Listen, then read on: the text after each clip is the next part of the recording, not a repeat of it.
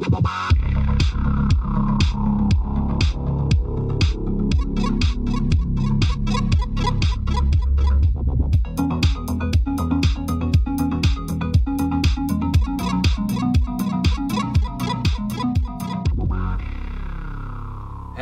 and welcome to the Unlucky Frog Gaming Podcast. You are joined by two of the usual hosts here. We've got Mr. Tom Mannering.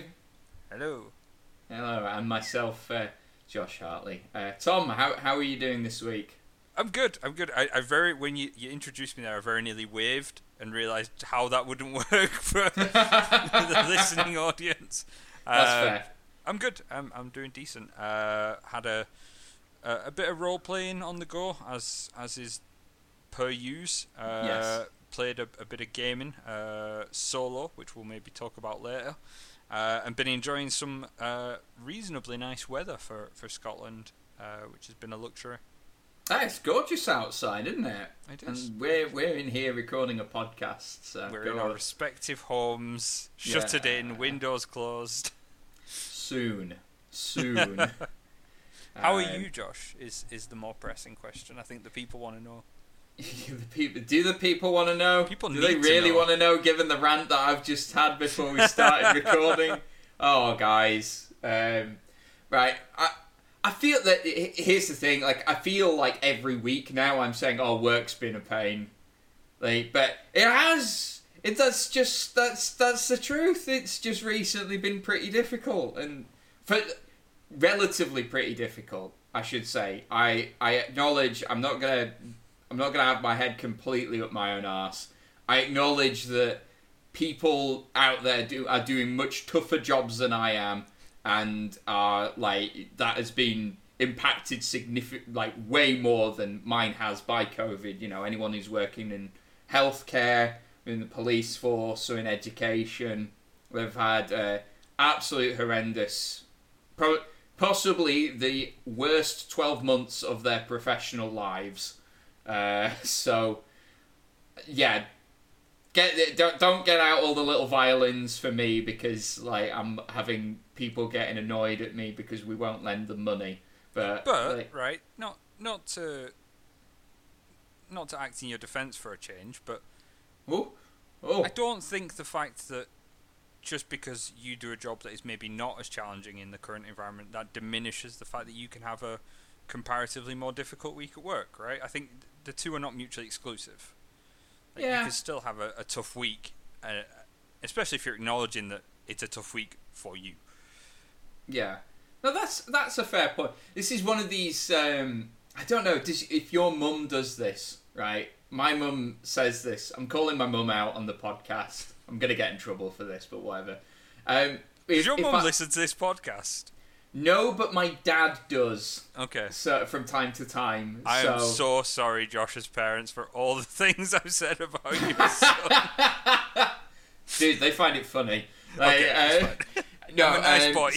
So Dad, don't grasp me into Mum, right? But so if I'm if I'm talking to my mum and I'm having a bit of a moan about something, one thing my mum used to say was, well, you know, count your blessings. It could be worse. There are children starving in Africa, and that sort of stuff. I'm like, yeah. Oh well, great. Well, now I still feel bad, but I feel guilty on top of it for feeling bad. Yeah, I get that. My mum did I don't think she ever used necessarily that exact turn of phrase, but there were certainly very similar sort of comparisons made of, you know, thank you lucky stars.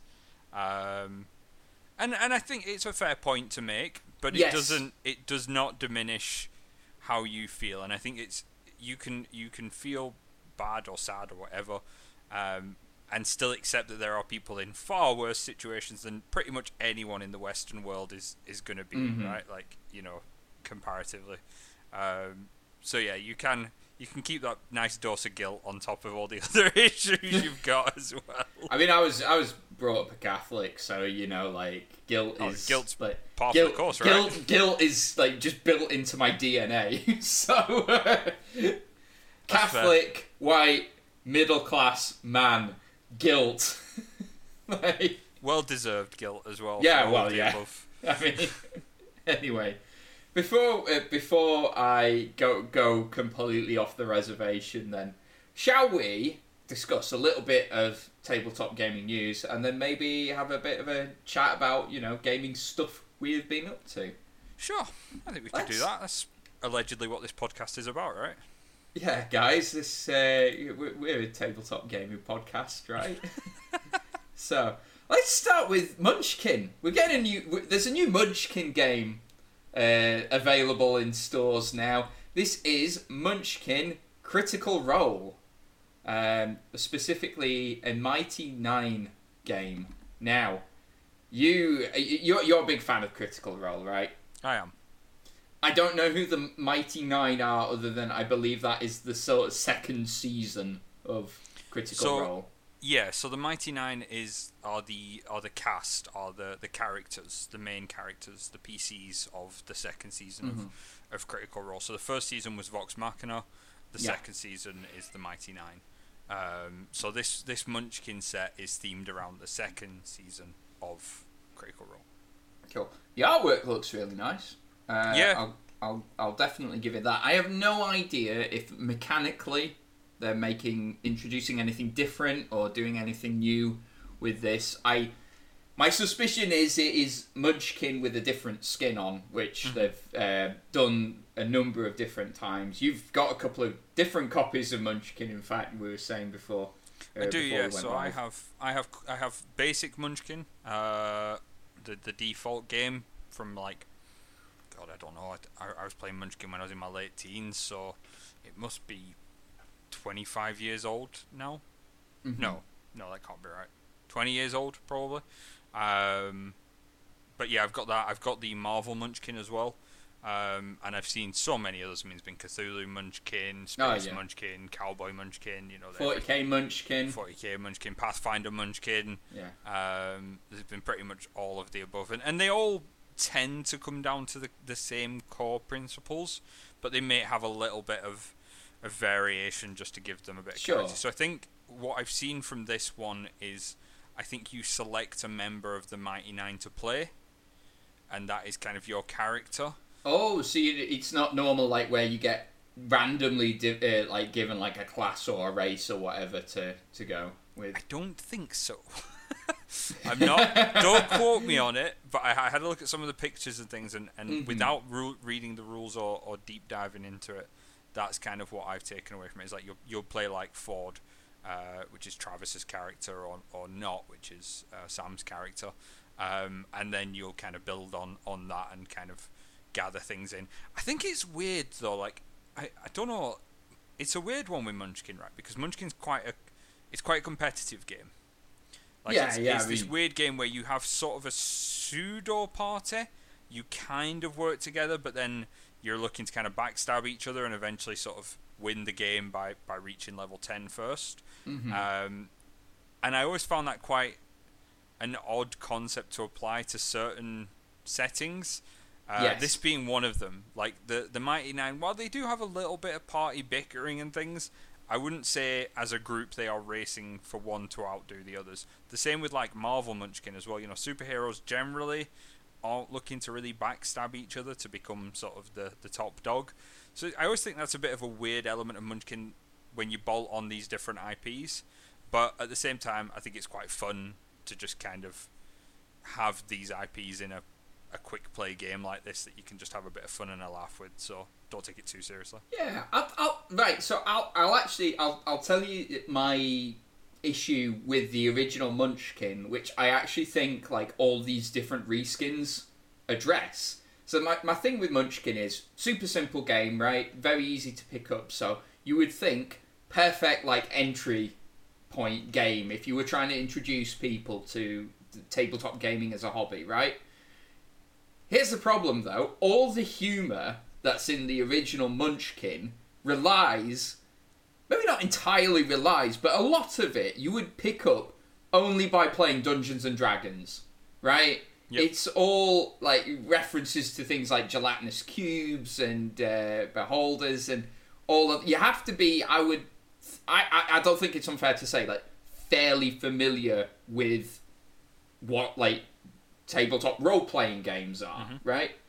Even going so far as like specific items as well, because there's like in the original Munchkin there's like the singing and dancing sword, which is a spoof on the dancing swords that you could get in D&D, which is a very specific reference. You know, it goes beyond just being a casual D&D player. I think you're right. Yeah, it's definitely very much a spoof on something you need to have a conscious awareness of. So I can kind of see where you're going with this. If you have that conscious awareness of, you're probably not an entry point gamer, and if you are an entry point gamer, there's all these jokes that like presumably everyone else at the table is getting a bit of a kick out of, and you're just going, I don't understand any of this. Like, but this is why I'm saying, like, actually I kind of think the IP reskins that they do, it kind of makes sense from that point of view, right? Because it is an entry point game, and you know, everyone knows Marvel, right? Or like any one of these various IPs that they've applied it to. So I get that. I mean, like as a game, I think it's like fine. Like I wouldn't be psyched to play, like sit down at game night, just go, right, who's up for Munchkin? But if someone really wanted to play it, I'd be like, yeah, sure, let's give it a bash. So Munchkin's a kind of game, I see it as a filler game. So it's kind of a good one to pull out if you just need to fill some time. Or you just need something to be doing while you're having like a conversation. The way I measure games on two scales. There are the games I will play because they are there, and they are the games I will go to someone's house to play. Sure. Munchkin is not a game. If you said, hey Tom, do you want to come over on Saturday? Breaking lockdown rules, right? But no, do you want to come over on Saturday and play Munchkin? I'd be like, not really, no. But if you're like, hey Tom, do you want to come over and hang out on Saturday? We'll watch, a TV show or something. And I came over and you were like, hey, why don't we have a quick game of Munchkins? Did you hear it? I'd be like, yeah, sure, why not? So I think it's that kind of game for me. It's not a draw game. It's because it's their game. Yeah, that makes a lot of sense as well. It's like if you're at a game night and you're still waiting for other people to arrive, it kind of fills that role. I think there are other games that fill that role and maybe do it a bit better, but it's not a bad game by any stretch. No. I've had fun playing it, so it's I think it's how old now? I think it must be 20 plus years old. At least. Yeah, it's definitely came out in the 90s. Right? I don't know if it's that old. Maybe the back end of the 90s at a stretch. Google answers all. Hold on. You're ruining the fun of speculation here. Well, we can leave the speculation in and then. Okay, so Munchkin card game. Alright, what's your prediction? Like late 90s at a push? Oh my god, they've done so many expansions to it. Oh yeah. I think I'm trying to find in the Wikipedia article when it actually first got published, but it won some awards in 2000 and 2001, which would suggest to me it was released in like 1999 or 2000, right? So according to the Munchkin card game wiki, it was released in 2008, but that can't be right. No. Because how can it win awards before it was even released? That just doesn't track at all. Munchkin won the 2001 Origins Award for Best Traditional Card Game. So I think I'm right. I think it's like 99, maybe 2000. Yeah. Because I remember that fits, right? I remember playing it when I was at college, which would have been sort of 99.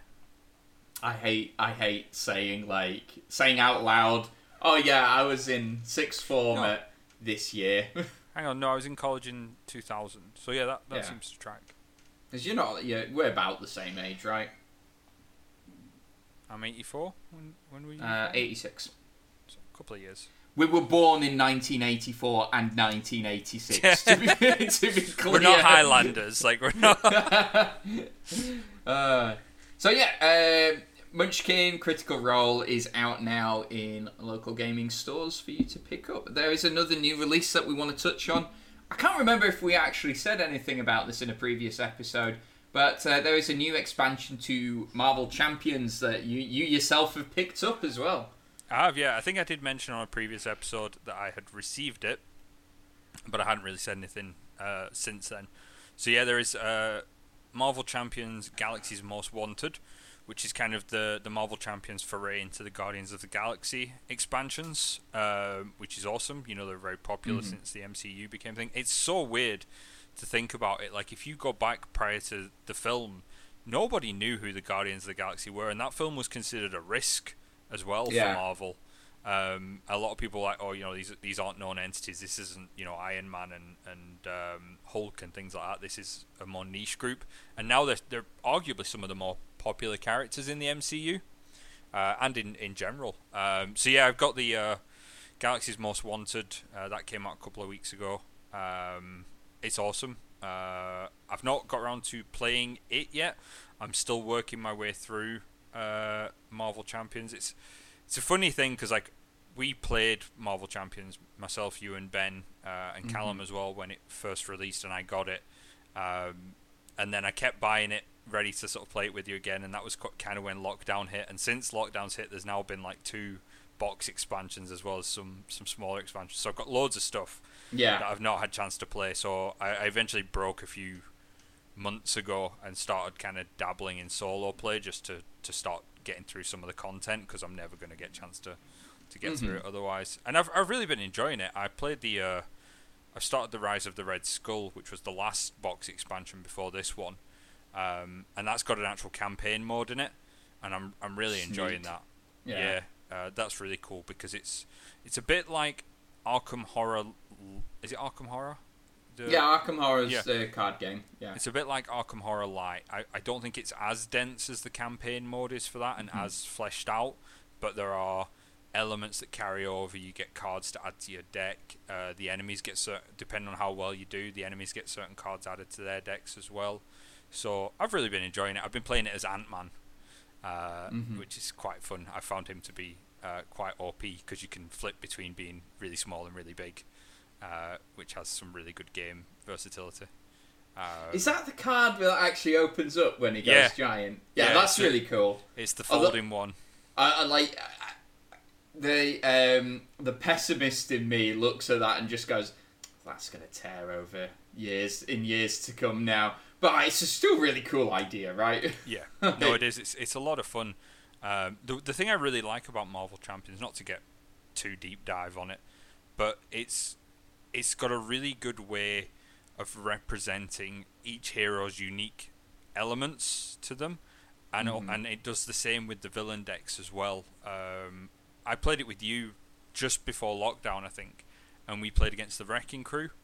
Was that just before lockdown, or was that like in that little bit of summer last year where we could actually hang out at each other's house? It might have been, when it was eased for a little while. But we played against the Wrecking Crew, and they feel very different because you're fighting 4 villains than a normal villain deck where you're just fighting 1. And I found that, like, some of the villains just the way they interact with certain heroes is really brutal. Like, for example, I was playing against Taskmaster, who's going to appear in the new Black Widow film, and his whole thing is he adapts to the hero's techniques. And the way they represent that in the card game is whenever you turn from your mundane form, your alter ego, your secret identity, whatever you want to call it, into your superhero form, you take damage because he preempts your actions. Sure. And that works really brutally against Ant-Man, because every time Ant-Man turns from big to small, it still counts as him turning into his hero form. So he preempts your changes back and forth. And it's just these little bits of sort of synergy and counteraction in the cards that add a bit of character to it. So yeah, I've been really enjoying that, and I'm looking forward to getting around to Galaxy's Most Wanted. You got Rocket and Groot as the 2 characters in that one. And you got villain-wise. Oh, who did you get? Oh, you get God, what's his name? He's in the Guardians of the Galaxy film. He's the main bad guy, and I've just completely blanked on his name. Ronan the Accuser. There you go. You get Ronan the Accuser. You get the Collector, as well, who was played by Benicio del Toro in the films. Yes. And I think there's someone else as well, but my mind's blanking. Oh, Nebula. Right, well, okay. So out of the Marvel Cinematic Universe films I've seen, Guardians is my favourite. I stopped watching them after the second Avengers film, though, which Tom still is just shaking his head solemnly. I just think it's disgusting. I cannot understand how in this day and age you cannot watch the Marvel Cinematic. It's not that I cannot watch it. It's just like there's things I'd rather do. No, you know. No, I don't accept that. No, you just can't accept that. I can't.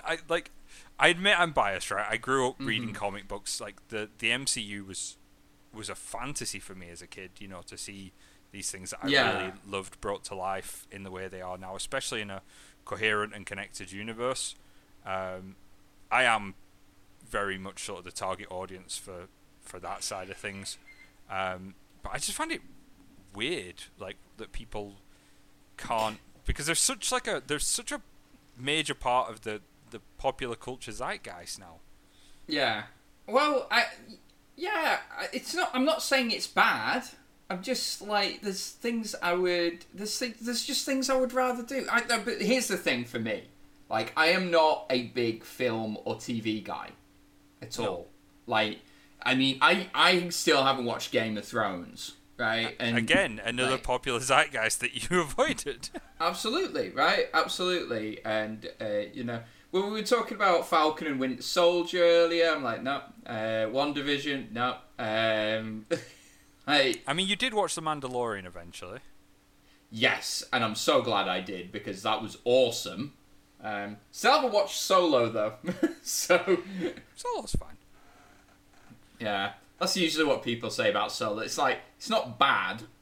Yeah. It's not as bad as it probably should be on paper, but like, it's It's got redeeming qualities as much as it's got people that don't like it as well.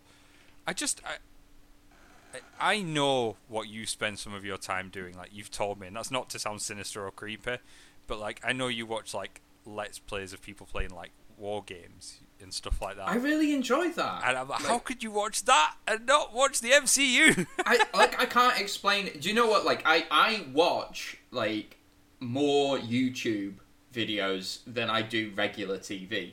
Sure. And the thing that the stuff that I watch is like, battle reports of like Warhammer, people playing Magic the Gathering, and for some reason, I don't know why, I find it really relaxing and chilling just watching speedrunners play like old Mario games. Like, I can't explain it, right? You're a weird dude. I mean, to be fair, right, Games Done Quick is like massively popular, so I'm definitely not alone in the enjoying watching speedruns thing. No, that's fair enough, and I'm not here to yuck anyone's yums, but at the same time, like that, it just baffles me, man. It just, I if I were in your shoes, I would feel troubled and deprived. You know what I mean? No, I mean, I'll watch them at some point, I guess. I don't know when I'm gonna do it, but like, good point. Yeah. Tom's gonna come around with a Kalashnikov and like just go, we're gonna watch the MCU now. I mean, you've missed some crackers like Thor Ragnarok. You'd love Thor Ragnarok. I've heard that's fantastic. Like, you would be all over that. You know, the Infinity Saga, the tail end of that. I hear that. Black Panther's great. Black Panther's amazing. Yeah, Ant-Man 2's amazing. Like, you know, there's just so much. Just why? Anyway, moving on, please. We are a tabletop gaming podcast, and that is what we talk about. We have one other bit of big news. This is like actual national news, really. Monday, the 12th of April, we'll see a lot of non-essential retail reopening for the first time in months. This is including, and they did a press release on this, Games Workshop reopening their Warhammer stores and detailing all the measures that they're putting in place to keep people safe throughout the pandemic. But it also is going to include your local gaming store as well. So we wanted to highlight that. Say how much a good thing it is actually to have these shops reopening. Particularly the independent guys, because this has been rough on them. Mm-hmm. And maybe just have a chat about like how it's going to be different, I suppose, this time around. You know, I think it's going to be a long time before we can go to our local gaming store and sit down and have a game of something, which is something I'm looking forward to getting back into. But nice that they're reopening, though, at least, right? It's a step in the right direction, right? Like it's and I think without getting too political, I was a bit wary the last time lockdown measures were eased, and I felt it was too much too soon. And I'm not saying I don't feel that at all this time, but I certainly feel it less so. You know, we've got the vaccines starting to get rolled out. We've got, you know, a general improvement, and I think, I certainly think, and I hope we're going into this a little more aware, having learned a bit of a lesson from last time. And I know there are people out there that haven't learned any lessons, and idiots will always be idiots, right? Like there's no getting around that. Can't fix stupid. Yeah, but you know, I think we've come I don't want to say a long way. We've come away. We've took a couple of steps. Yeah, to maybe learning a bit of the lesson. So I certainly hope this is here to stay. But I hope it's kind of done at the right pace. And I will say, Games Workshop especially, as much as I am the first person to sort of call bullshit on things like the Lumineth Realm Lords and all that jazz, I will say Games Workshop have handled the lockdown really well. The way they kind of treated the staff was really good. I still have a few friends from my time in Games Workshop, and I know they are very conscious with what they're kind of rolling out at the moment. So I don't feel that they're in any risk, you know, than anywhere else would be anyway. And they seem to be doing things right, which is good. Yeah, sure, absolutely, and that's the number one priority is like everyone staying safe as well. Like, I'm not in a hurry to go back to my local GW or the various gaming stores that I'll pop into. Although, like, I don't know about you, I've got I think it's the Zoe COVID app where I'm like reporting like whether I'm feeling sick or not each day, and in return they tell you some stats about what's going on in your local area. So I actually get like a little bit of an estimate as to how many cases are happening in Glasgow, which is frightening and anxiety-inducing when things are really bad. But see, when things are improving like they are now, it's quite comforting. Yeah. So maybe when I see that start to dwindle to the point we were at last summer, I might feel a bit more confident about going into a shop and spending my money with a local business, you know. I think the big difference for me from last summer to this summer, and this is what I was conscious of last summer, was we didn't have a vaccine. We had nothing. Yes. There had realistically been no change apart from a few measures put in place. People largely wearing masks, but not exclusively wearing, you know, not across the board. And you know, some stores taking measures, but there were plenty of times, and I'm sure this happened to you. In fact, myself and you met up for a drink when things were eased, and we were sitting in a socially distanced pub, and we had two people literally walk within millimeters of us, despite all these rules about, you know, keeping distance and all this kind of stuff, and they weren't wearing masks. And that was the last time I went into town before things were locked back down, because I was like, right, I appreciate we're maybe in a better position, but we're not there. And the difference now, I feel, is most people have started to get at least the first vaccine, or are certainly on their way to it. Some people I know have already had the second vaccine as well. Yeah. And it does seem to be having a positive impact. So fingers crossed, we're in a better position and we don't have to go back into full body lockdown again. God forbid. Like, it's weird though. Like, go on.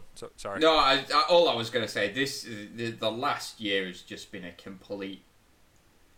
It's been science fiction. Sure. Like this feels like a film.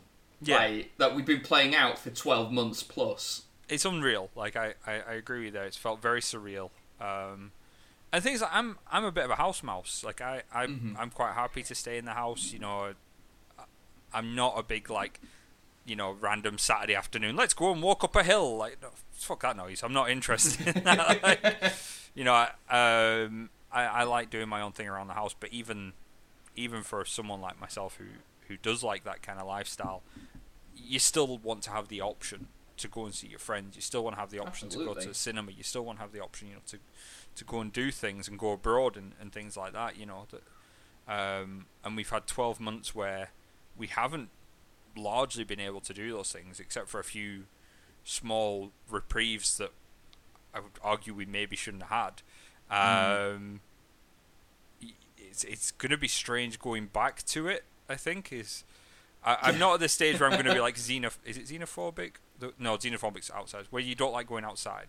Agoraphobic. Agoraphobic, thank you. I'm not at the stage where I'm going to be agoraphobic and be like, I can't go out here, but at the same time, meeting like a group of people is going to be a little bit jarring and a little bit like not being... Yeah, it's going to be that... I keep seeing the meme of like everyone once lockdown restrictions are lifted, and it's that awkward scene of Dr. Evil hugging Seth Green's character in Austin Powers. So... Yeah, I know what you mean. I'm looking forward to it though. We're definitely doing... I keep saying we're going to do a trip to New York, and I'm not joking. I really want to do it. No, so do I. So 100%. I'm well up for that. I would love to go. It's funny because we were discussing that like literally before lockdown sort of hit, and it was like probably have to postpone that for a little bit. Yes, for a significant length of time, unfortunately. Yeah. But no, that'd be awesome. Yeah. Oh, right. Anyway, so that pretty much covers off the news. So, gaming-wise, what have we been up to? Well. We've both been playing more Age of Sigmar Soulbound. I was wondering where you were going with that. Okay, yep, we have been doing that. That is true. Yeah. So Scott continues to run the campaign. We've been bloody stranded, and now we're trying to make our way back to the city through this nasty jungle. It was a tough session last night, but a good one, I think. Yeah, it was. I was saying to you after the session, I haven't connected as well with Age of Sigmar as you and Ben necessarily have as a role-playing game. But I think last night's session was my favourite so far, bar one element, which I will touch on briefly. But it was the session I felt the most kind of connected to, the kind of the group moving through the jungle, finding like some corpses that had been killed by like what are essentially Tzeentch crows. Well, no, because they've been infected by Nurgle's rot. So presumably, well, no, there's some Tzeentch birds flying overhead. Yeah, that's what I was talking about. Yeah, but there's some Nurgle stuff going on there as well, so we don't know. Let's get into that. Oh, sorry, I'll stop interrupting. So rude. Wow. Okay. Yeah, and you kind of chewed the end off my story now. They had been infected by Nurgle's rot, so that was kind of cool. And then we like continued exploring, and we got attacked by a massive spider, Arachnarok, which is a great name, to be fair. And that was cool because I actually remember that model getting released when I worked at Games Workshop. It's still great, isn't it? I had to build that bugger like for presentation. It's a big boy. Like it is a big boy, and we found that it was kind of our first time properly encountering a monster in Soulbound. We had a little bit of a run-in with one on the ship, but that was fairly quick, and I think we got quite lucky with that one. Whereas this one was like the three of us versus this massive Arachnarok, and it was a harsh learning curve, I would probably say. Yeah, it was rough. We had to run away, basically. Yeah. But that's sometimes... It's sometimes the right thing to do, because, you're no good dead late in these games. I actually see the moment I realised that it was an Ragnarok, I actually thought to myself, is this one of these scenarios where we, as the players, are supposed to run away from it? Because RPGs do throw that at you from time to time. It's sort of like testing your threat assessment and just going, we can't beat that thing. Let's get out of here. I don't even necessarily think it's testing your threat assessment, although that is a valid take on it. But I think it's really important. I do it sparingly as a GM, but I will do it on occasion, because I think it's important to establish to the players that while you might think you are the big fish, you're not, and there are still things in this world, this setting, whatever it is, that are going to be so much more powerful for you, and that you're not going to be able to go up against. But it's interesting because that's a good example of where we went up against it and we were like, we cannot beat this for a number of reasons, or if we can beat it, casualties are going to be high. And we bailed, right? We were just like, nah, this is done. But I had a similar experience. I was playing 5th edition D&D a couple of weeks ago, and we had a similar experience where we're playing Rime of the Frost Maiden, which is kind of set in a frozen north settlement. I think it's called Rime of the Frost Maiden. I'm questioning myself now. But anyway, and we met a bunch of Yeti hunters, and they were like, oh, we're going to hunt this Yeti. And we were like, oh, hunt a Yeti, that sounds like great fun. So we joined these hunters and went Yeti hunting. And we found a Yeti. And the GM was less than subtle about, this is not a good idea, when we were kind of encountering this thing. But we won. We got quite lucky. Okay. And we actually, despite how challenging the encounter we put ourselves into was, we did lose a party member, but out of 5 or 6 of us, it's not too bad. And we did... They'll get better. It's acceptable casualties, right? But yeah, we came out on top. So it's a weird one, because sometimes you can put these encounters in and be like, do not mess with this. This will kill you. But luck can go your way, and you might, come out on top in spite of yourself. But I don't think that was on the cards for us last night. No, we had a chat about it after the session ended, and I think we've kind of concluded we just don't have the tools available to us to deal with that sort of stuff. So it's something that we're probably gonna have a look at when we get back to the town, to pick up specific weapons that will help us, because it's not going to be the last time we come up against a big, nasty gribbly that is really tough to kill. So I think it wasn't just that we don't have the tools as well. I think we didn't put our best foot forward because we didn't really appreciate what we were dealing with as well. I mean, we're playing undermanned, right? And this is a good point that Scott made. So we're playing a 3-person party in what I imagine is a 4-person module. And when you encounter sort of foot troops in that module, it will give you 2 times the number of party members of ghouls, or 3 times the number of party members, nurglings or whatever. But when you get a monster, it just gives you the monster. Yeah, there's no way of scaling that, right? Yeah. and that's where I think we kind of met our first bit of resistance with it as well. And then I've built a kind of roguish character that is sort of supposed to be death by 1,000 cuts, but this thing doesn't play with that, and those little 1,000 cuts mean nothing to it. Same for yourself as well. I mean, your character Norgrand has mowed down literally mobs of Skaven in the previous campaign, but then he came up against this thing and shot it, and it was, my exact words were, in character, shit, that didn't do as much damage as I thought it would. Yeah. We're kind of seeing a little bit of maybe where we've got chinks in our armor as a group in that sense. But we did learn a little bit more about how heavy damage works. Yeah. which we've not really seen. We learned a little bit more about the Soulfire mechanic. That's 2 sessions, actually, in fairly close proximity that we've learned how heavy damage works in a system. Because we had similar with Star Wars. Oh my god. Yeah. We talked about that on a previous episode. Became intimately familiar with the critical system. Yeah, jeez. So some of our party more than others. So, no. It was a good session though. I did enjoy it, and I'm continuing to. I quite like playing Norgrand. It's a nice feeling playing. Who is normally quite a powerful character in combat as well. Like you say, he will just mow down like squads of troops like they were nothing. So that's a nice feeling, but it's also quite a humbling feeling when something like last night happens, when we've got this humongous spider that just won't get gunned down. So why won't you die? Yeah. It's quite funny. You did the Josh Classic there, where you talked about how much you like your character. You always like your characters. What can I say? I'm enthusiastic. It's a good thing. It's a good thing. It just makes me chuckle. Do you want me to talk about a character in hindsight I'm not that keen on now? Go ahead. To buck the trend.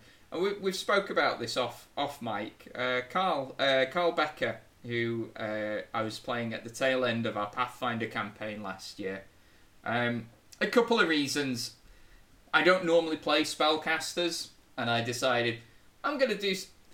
To my detriment, I decided, right, I need to do something different. I'm going to play a spellcaster. We were at level 10 at that point. Yep. High-level spellcasters are really difficult, guys. It took me... And I read through the rules for Psychic. That's the type of spellcaster I went with. So that's it. You not only did you go for a spellcaster though, you went for an advanced spell casting class, because you went for the Psychic, which is like your Sorcerer Wizard plus on level of complexity. Has a whole new system of tracking your power. You've got all these the psychic points and all of this, all of that, and basically the way he shook out in combat was, I just cast Psychic Blast all the time. Same spell, just level 5 Psychic Blast. That was it. That's all. I would occasionally try and do a Dominate person. Yeah. But that's quite difficult to pull off. It is. Particularly at high levels. So yeah. Not I didn't hate playing him. And in terms of the character himself, I had a bit of fun with him. I kind of basically I didn't intend to base him on Captain Holt from Brooklyn Nine-Nine, but someone made the point that he's quite similar to Captain Holt, and I just went with that. It's okay, I know my archetype now. But it's a good archetype. Yeah. It did lead to some sort of funny moments. But yeah, I wasn't wild about playing him. That's fair. That's fair. Speaking of Pathfinder, we are getting back into that on Tuesday as well. We are, yeah. We're revisiting our Mythic campaign. So we had our first arc, which was Common Cause. Mm-hmm. Then we did the second storyline, which was Darkness Divides. Then we did the third arc, which Carl was in, which was Tomorrow Brings Many Things. And now we're moving into Assault of Ice, which is finally the fruition of Dave's character's Alanon's sort of tease storyline that never got picked up on. Planted right in that first arc. Yep. Yeah. And you guys just left a gigantic army to the north to slowly amass and make its move. So now they're making their move. So that's going to be really interesting. It's going to be fine. I think it's going to be... having played Star Wars for quite a while now with that group, we are still playing Star Wars. We're going to just alternate the games. Mm-hmm. I think it's going to be a bit of a shell shock for some of you going back to level 13 Pathfinder characters with Mythic ranks as well. You have made the perhaps wiser decision of playing a Smash Barbarian. I just want to keep it as simple as possible. Even at that, it's okay, right, I've got so many different weapon profiles now, and I still need to build more on Roll20 because, like, Barry made the point, my character's going to have haste, so I'm planning on casting that almost every combat. I'm like, great, need to make a whole new weapon profile now for when I have haste, and all the gubbins and all the rules, and yeah. Oh, wow. It's been fun. It's been fun building him, though. So my character is Lokag. He is a Goliath barbarian. What's the name of your god? Is it Joffrey or something? Jeffrey? Hold on. Right, let's not dive straight into the god. I'm going to say it's the god of volcanoes, right? Which makes sense for a Goliath. Comes from this very mountainous region of the world, right? The god, she is called Joramey. Stop laughing! I didn't make the name up. Like that's the name given to this god in the pantheon, right? Sure. Joramey. I just think of Jeremy by bloody Pearl Jam. That's I just get Eddie Vedder singing Jeremy spoken yesterday.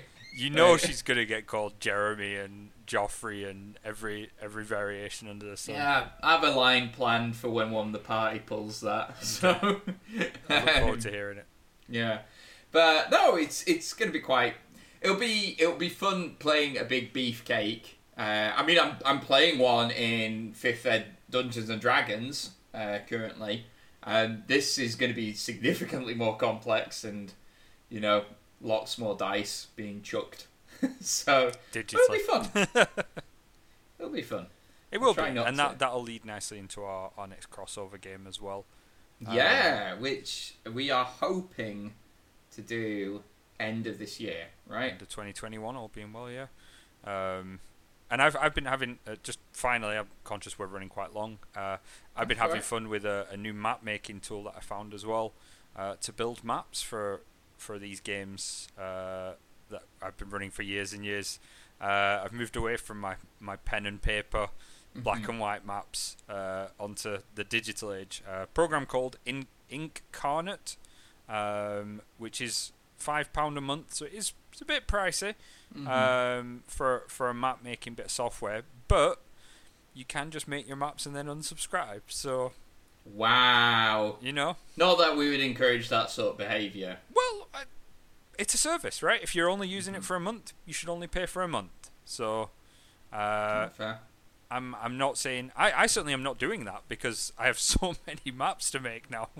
That'll be me for a very long time. Everything will be maps to the point that I probably get an intervention brought against me for, Tom, we don't need any more maps. We're fine. Like, you've mapped out your house on fun with maps. Yeah. Tom Mannering.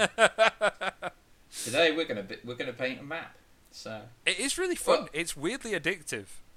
I'll say this. It does a lot to bring a world to life, right?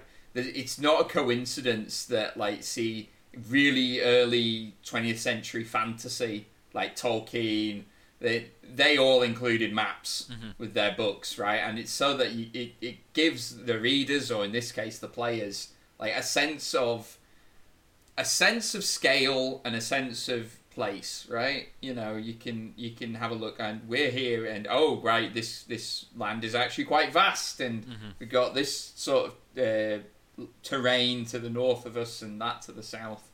It helps make something feel a bit more real. So I definitely get, like, the value in doing it. Yeah. Are you going to map out the whole of Ashtar? I'm halfway through it at the moment. Oh wow, okay. I've mapped out the eastern. So I'm doing like a world map at the moment. So it's not as detailed as the region maps that I've made for Boskenland and the Eagle Nations. But I'm doing sort of a world map that has a obviously very zoomed out view and shows you where all the countries and continents are. I'm doing a region map for the frozen lands to the north for your exploration. So that's going to be really cool, like bringing that to life as you guys kind of traverse it. And I'm going to probably do some others for some of the other regions that my other parties have visited as well. It's a really useful tool, and the good thing about this particular program, I will say, is you can do maps at very different levels. So you can do almost dungeon maps of your actual zoomed in dungeon map, all the way up to world maps. So there's a lot of range there, a lot of scope. I'm also going to build a map for your settlement that you built, Landros. Oh, that's good, yeah. And actually map out all the buildings and things, which Scott was originally going to actually do 3-dimensional, but now we can do that digitally, which will be nice. Yeah, neat. I'm looking forward to it. It'll be good to dive back into Pathfinder and chucking loads of digital dice, but dice nonetheless. So, right, yeah. Will we call that a night on that note? Yeah, let's do it. Let's hope that my full recording is here as well this week. Yeah. Oh God. Yeah. Well. If you can hear a distant scream, guys, you'll know that it was me. So anyway, look. Thank you very much for listening, and until next time, take care. Bye.